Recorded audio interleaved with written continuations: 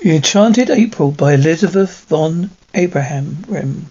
Chapter 1 began in the Women's Club in London on February afternoon, an unfortunate club and a miserable afternoon, when Miss Wilkins, who had come down from Hampstead to shop and had lunched at her club, took up the Times from the table in the smoking room, and running a listless eye down the agony column saw this: to those who appreciate winter and sunshine, small Mediterranean Italian castle, shores and Mediterranean, to be let furnished for the month of April. Necessary servants remain. Z box 1000, the Times. That was its conception. Yet, as in the case of many another, conceiver was unaware of it at the moment.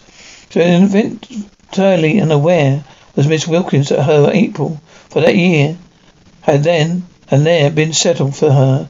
As she dropped the newspaper with a gesture both irritated and resigned, went over to the window and stared drearily out of the dripping street.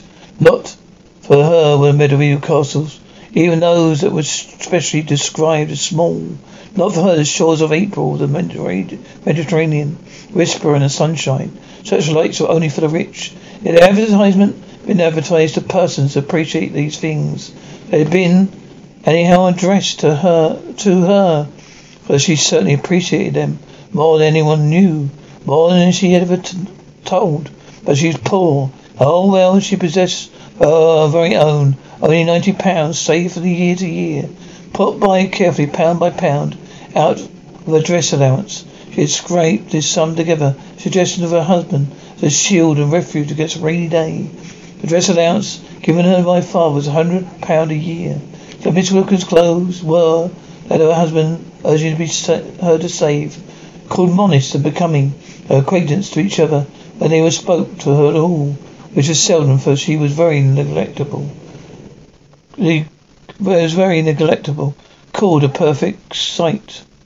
Mr. Wilkins, the solicitor, encouraged thrift, except a branch of it which got into his food.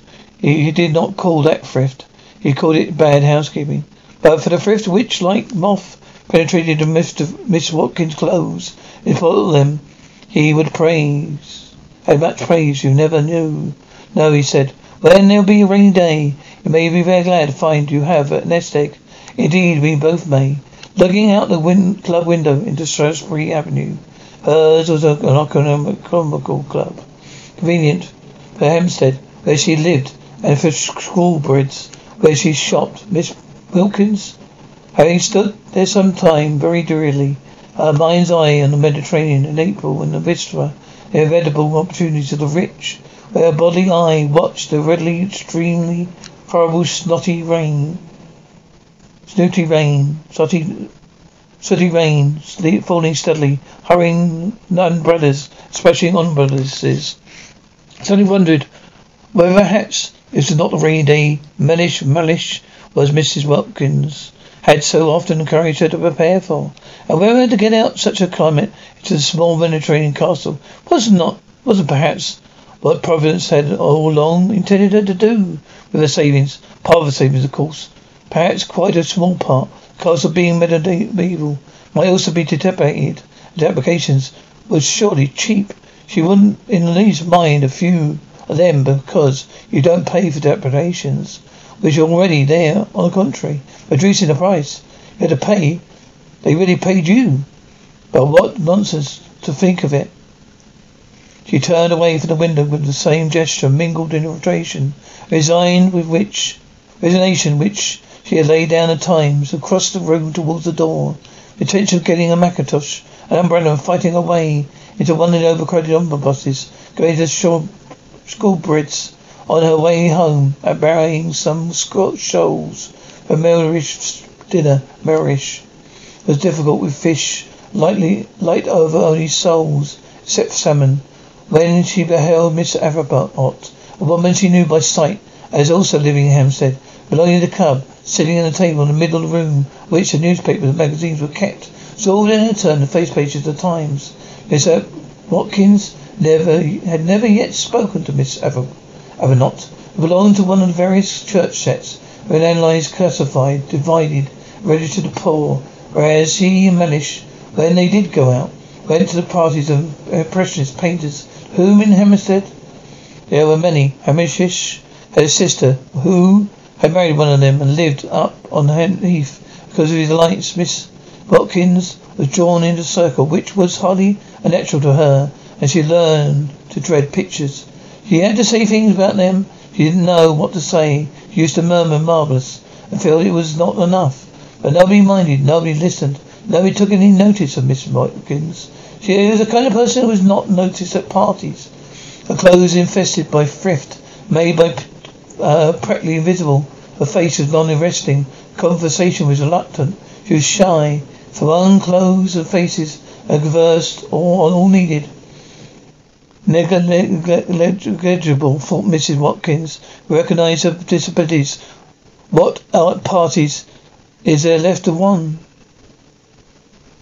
Also, she's always with Watkins, that clean-shaven, fine-looking man. Gave the party merely by coming to it. Great Air Watkins was very respectable. You know him to be hardly thought by his senior partners. His sisters at the circle admired him. He went out satirically, intelligent judgments on art and artists. He was pithy. He was prudent. He never said a word too much, nor, on the other hand, did he say a word too little. He produced the impression of keeping copies of everything he said. He was so obviously reliable. It often happened that people who met him at these parties became discontented with their own solicitors, who appeared to willingness to eradicate themselves, and went to Wilkins. Actually, Mrs. Wilkins was blotted out. She said to her sister, "There's something itself a digested and final in manner should stay at home." But Wilkins could not leave his wife at home. He was a family solicitor. All such have wives and show them. With his a week, he went to parties. With his on Sundays, he went to church. Being fairly young, he was 39, ambitious of old ladies, to whom he had not acquired practice of significant number. He had not afforded to miss church. It was there that Miss Watkins came familiar. Through words with Miss Avenant, she saw her marshalling the children pour into pews. She would come into the head of the procession for the Sunday school, exactly 5 minutes for the choir. Get her boys and girls neatly fitted in allotted seats and down on their little knees. Primary prayer, up again on their feet just as the swelling organ. A vestry door opened and choir and clergy big with their lectuaries and commandments. They were presently to roll out and merge. She had a sad face, yet she was evidently efficient. The combination used to make Miss Watkins wonder if she had ever been told by Mellish on days when she had only been able to get pace. It is, if one were efficient, one wouldn't be depressed. If one does one job, one will become automatically bright and brisk. About Miss Eversnot, if nothing brisk, bright and brisk, though much in a way with the Sunday school children, that was automatic. But when Miss Wilkins, turning from the window, caught sight of her club, she was not being automatic at all, but looking fixedly at one portion, the front page of the Times, holding the paper quite still, eyes not moving. She was just staring, and her face, as usual, was the face of a patient, disappointed Maradona. Miss Wilkins watched her a minute, trying to screw up courage to speak to her. She wanted to ask if she had seen the advertisement. She did not know why she wanted to ask her this, but she wanted to. How stupid not to be able to speak to her. She looked so kind. She looked so unhappy. Why couldn't two unhappy people refresh each other on their way through the dirty, dusty business of life by little small talk, really natural talk, about what they felt, what they would have liked, what they still tried to hope. She could not help thinking that Miss Aldcott not too was reading the same advertisement. Her eyes were on the very part of the paper. Was she too picturing that it would not be like the colour, the fragrance of light, soft lappings of the sea among the little hot rocks, colour, fragrance, light, sea, says Shaftesbury Avenue, the wet omnibuses, the fish department, the showbreads, the tube to Hampstead, the dinner and tomorrow, the same, the day after the same, and always the same. Suddenly Miss Watkins found herself leaning towards across the table. "Are you reading about the medieval castle, Whisperer?" she heard herself asking. Naturally, Miss Watkins was surprised, but not as much She was not half as much surprised as Miss Wilkins was herself for asking. Was ever not was not yet acknowledged, set eyes on a shabby, lank, loosely put together figure sitting opposite her, with his small freckled face and big grey eyes almost disappearing under smashed down wet with her hat. She gazed at a moment without answering. She was reading about the Mudville Castle in Whisperer, or rather had read about it 10 minutes before. Since then been lost in dreams of light, of colour, fragrance, of soft lapping of the sea, like little rocks. Why do you ask me that? She said in a grave voice, for a training of that by the poor made her grave and patient. Miss Watkins flushed and looked excessively shy and frightened. Only because I saw it too. I thought somehow, she stammered. Whereupon Miss Evercott, her mind being used to getting people to listen to visions, were having considered, she gazed thoughtfully at Miss Wilkins under my heading. Supposedly she had a classifier. She could not probably be put. She could most probably be put. Ah, I know you by sight, went on Miss Watkins, who, like all the shy, once she was started, lunged on, finding herself to more and more speech by the sheer sound of what she said in her last said in her ears. Every Sunday I see you every Sunday in church. Again, Miss Evercott. It seems such a wonderful thing, this advertisement by Whisperer and Miss Watkins, who must have been at least 30, broke off and wiggled a chair with a movement of awkward, embarrassed schoolgirl. Seems so wonderful, she went on, a kind of bust. It's such a miserable day. And she sat looking at Miss Evercott with the eyes of a imprisoned dog. The poor thing, thought Miss Evercott, whose life was spent in my helping alternating needs advice. She accordingly prepared herself patiently to give it. If you see me in church, she said kindly and attentively, I suppose you live in Hampstead too. Oh yes, said Miss Watkins, she repeated. Her head is a long, thin neck drooping a little. The recollection of Hampstead bowed her. Oh yes, where? Said Miss Evercott, who then when advice was needed, naturally first proceeded to collect the facts, but Miss Wilkins, laying her hands softly and crystally on a part of the Times where advertisement was, as though the mere printed words of it were precious, and he said, perhaps that is why it seems so wonderful. No, I think that's wonderful anyway. Anyhow, said Miss Evercott, forgetting facts and faintly saying, then you're reading it? You were reading it, yes, said Miss Evercott, her eyes going dreamily again. Wouldn't it be wonderful, murmured Miss Watkins. Wonderful, said Miss Evercott, her face, which had lit up, faded in patience again. Very wonderful, she had said. But there's no use wasting one time thinking of such things. Oh, but it is, said was Miss Watkins' quick, surprising reply. Surprising because it was so much like the rest of her characterless coat and skirt, the crumpled hat, the underside wisp of the hair dragging out, and just the considering of them is worthwhile itself. Such a change from Hampstead. Sometimes I really do believe, if one considers us hard enough, one can get things. Miss Evercott observed her patiently. In what category would she, supposing she had to put her? Perhaps, she said, leaning forward a little.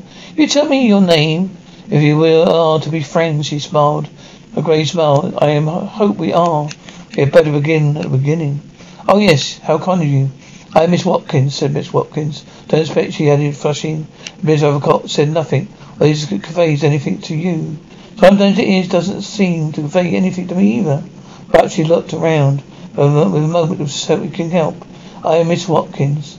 She did not like her name. It was a mean, small name, a kind of fictitious twist. He thought by its end, like an upward curve of pug balls, dog's tail. There it was, however. There was no doing anything with it. Watkins she was, and Watkins she would remain. And though her husband encouraged her to give it up to all occasions, as Mrs. Millerish Watkins, she only did that when he was in earshot, for she thought Millerish made Watkins worse. Advertising the way Chatsworth, a gate in that way of Chatsworth on the gate post of villa, emphasized the word villa. At first he suggested she should add Millerish.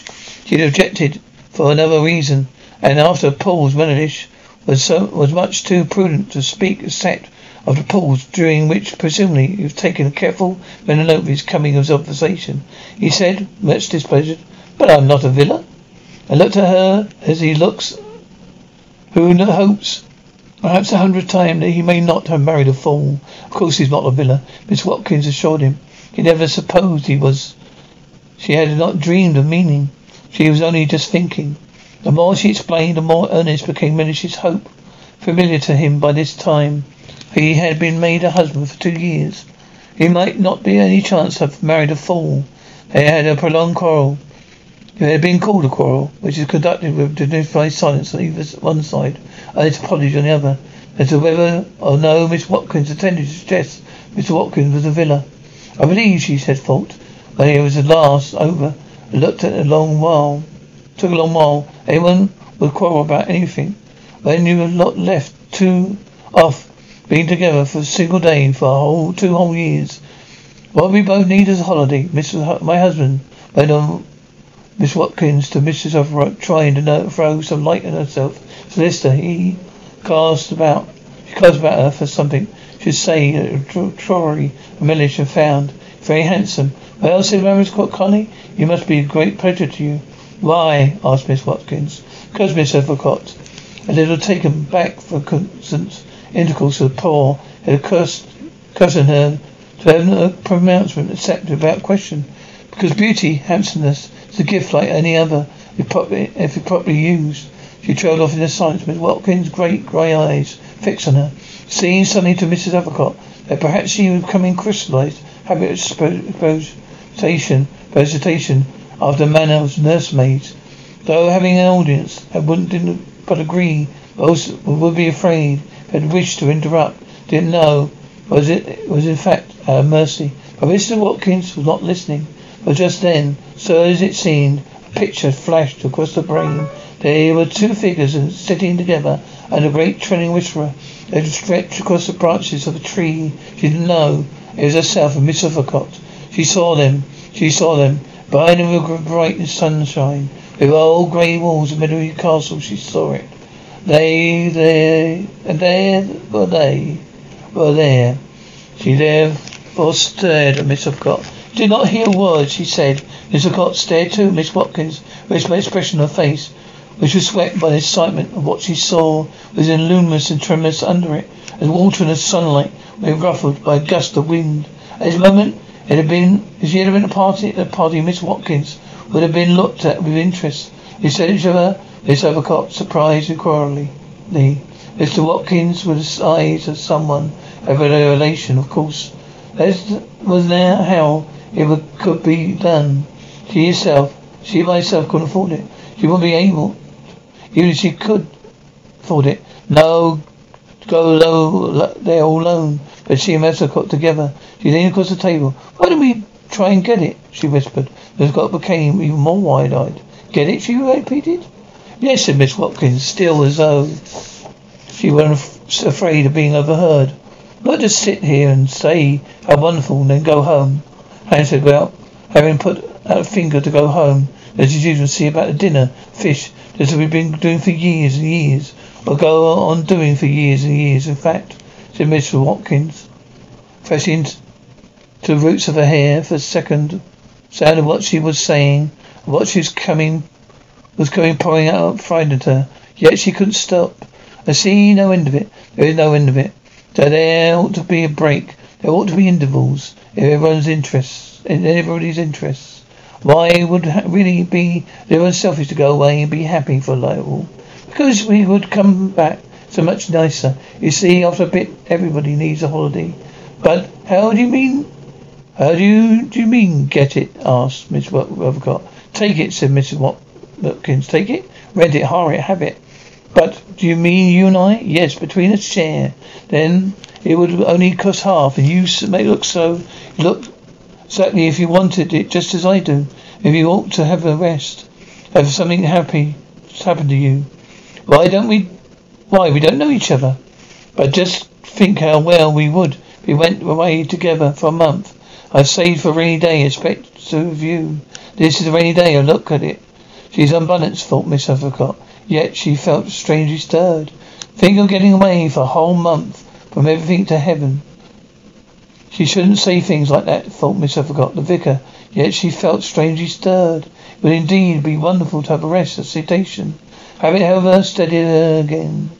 And years of intercourse, Paul made her say, slight, though sympathetic severity of explaining it then. You see, heaven isn't somewhere else. It's here and now. We're told so.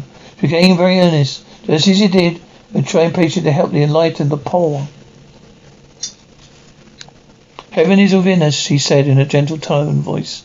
You were told that on the very highest authority. You know the lines about the kindred points, don't you? Oh yes, I know them, interrupted Mrs. Wilkins impatiently. Kindred points of heaven and home, continued Mrs. Evercott, who was used to finishing her sentences. Heaven is our home. It isn't, said Miss Wilkins.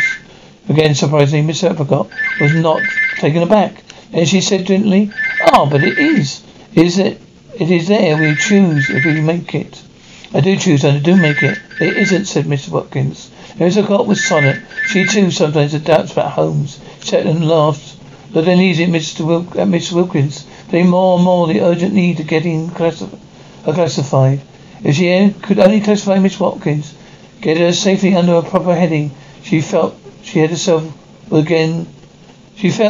she herself would regain a balance, which did seem very strange to be slipping all to one side. But even as she had a holiday for years, at the moment when she saw it and set her dreaming, Miss Wilkins' excitement, but it was infectious. She had a sensation as she listened to her impetuous old talk, watched her lit up face as she was being stirred out of her sleep. So clearly Miss Watkins was unbalanced. Miss Evercott had met the unbalanced before. Indeed, she's always meeting them. They had no effect on her own stability at all. Whereabouts this one, making her feel quite wobbly. So it is no to be off and away from her compass points of God, husband and home and duty. She didn't feel as if Miss Watkins intended Mr. Watkins to come too. Just for once, be happy. Would be both good and desirable, which of course it wasn't. Which certainly, of course, it wasn't. She also had a nest egg invested gradually into the post office savings bank, but had supposed that she could never get her duty to extend to drawing it out and spending on herself, and surely absurd. Surely she wouldn't ever do such a thing. Surely she couldn't ever forget the poor. Forget misery and sickness. Clearly is that. No doubt a trip to Italy be extraordinarily delightful, but there's many delightful things one would like to do, and what would strength given to one, except to one, help one not to do them. Steadfast at the points of the compass, to Miss Evercott, the great four facts of life: God, husband, home, duty. She had gone to sleep on those facts years ago, on a period of much misery. Her head resting on them, eyes on a pillow. She had a great dread of being awakened. That's a simple and troublesome condition. Therefore, it was that she searched with earnestness, a heading under which to put Miss Wilkins. And his time illumined remained, studied her own mind, sitting there looking at her uneasily. After she had last remark, and feeling herself becoming more and more unbalanced and infected, because she decided program, the vicar said at meetings, put her under the heading nerves. It is possible that she ought to go straight into the category hysteria, which was often only an antechamber to lunacy. But Miss Evercott had learned not to hurry people into the final categories. Having on more than one occasion discovered with dismay that she made a mistake, how difficult it had been to get them out again, and how crushed she had been with the most terrible remorse. Yes, nerves. Probably she had no regular work for others, thought Miss Evercott. No work that she could take herself outside herself. Evidently she was rudderless, blown about by gusts, by impulses. Nerves was always most certainly her category, or would be quite soon. No one helped her. Poor little thing, thought Miss Evercott, her own balance returning hand in hand with compassion, unable to count because the table to see the length of Miss Wilkins' legs. All she saw was a small, eager, shy face and thin shoulders, look of childish longing and eyes, something that she was sure was going to make her happy. No, such things didn't make people happy. So fleeting things Miss Evercott learned in her long life of Frederick. He was her husband. She had married him at 20. He was not 23 Where alone true joys are to be found. They are found. They are not to be. They are not. They are to be found. She now knew them only daily and hourly, living for others. They are to be found only. Had she over and over again her disappointments and discouragements there, going on my way, comforted at the feet of God. Frederick had been kind husband whose life betakes herself early, feet of God, from him to them. Him to them, been a short, thorough, painful step. Seemed short to her in retrospect. Been nearly taken the whole the first year of their marriage. Each inch of the way been a struggle. Each inch of it was stained. Strange, she felt at the time with her heart's blood. All that was over now. She had long since parted in peace. Frederick felt passionately loved. Bridegroom from her friendship young husband comes second only to God. List of duties and forbearances. There he hangs the second importance of bloodless thing, bed white by prayers for years. Been able to be happy, only by forgetting happiness. She wanted to stay like that. She wanted to shut out everything, a reminder of the beautiful things that might set her off again, long desiringly. I'd like to so much to be friends, she said earnestly. Will you come and see me, or let me come to you sometimes? Whether you feel as if you wanted to talk, I'll give you my address. She searched in her handbag, and then she wouldn't forget. She found a card and helped it out. Miss Wilkins ignored the card. It's so funny, said Miss Wilkins, just as she had not heard her. But it's tears both, you and me, this April in the medieval castle. Miss ever not relapsing in uneasiness. Do you? Said Mary, making an effort to stay balanced under a visionary gaze. The shiny grey eyes. Do you? Do you ever see things in a kind of flash before they happen? Asked Miss Watkins. Never, said I forgot. She tried to smile this sympathetic way, yet wise and tolerant smile which she had accustomed. This is the necessary biased, incomplete view of the poor. She didn't see the smile trembled out. Of course, she said in a low voice, almost as if she was afraid. Vicar, the saving banks were lifting. It'd be most beautiful. Even if it were wrong, said Miss Wilkins, it would only be for a month. That began Mrs. Welcott quite clear. But responsiveness, such a point of view. But Miss Watkins stopped her before she could finish. Anyhow, said Miss Watkins, stopping her, I'm sure it's wrong to go on being good for too long, till one gets miserable. I can see you've been good for years and years because you look so happy. Miss Watkins opened her mouth to protest. I've done nothing but duties. Things for other people ever since I was a girl. Don't believe anybody loves me a bit. Don't believe anybody loves me a bit better. I long for something else.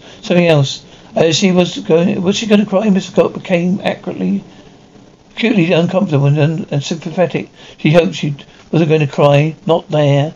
Not in the funny room. Strangers coming and going. Miss Wilcott, after taking arrogantly a handkerchief that couldn't come out of her pocket, had seated at last, Miriam apparently blowing her nose with it, then blinking her eyes very quickly once or twice, looked at Mrs. Wilcott with a quivering air of half humble, half frightened apology, and smiled. Will you believe, she whispered, trying to steady her mouth, evidently dreadfully ashamed of herself.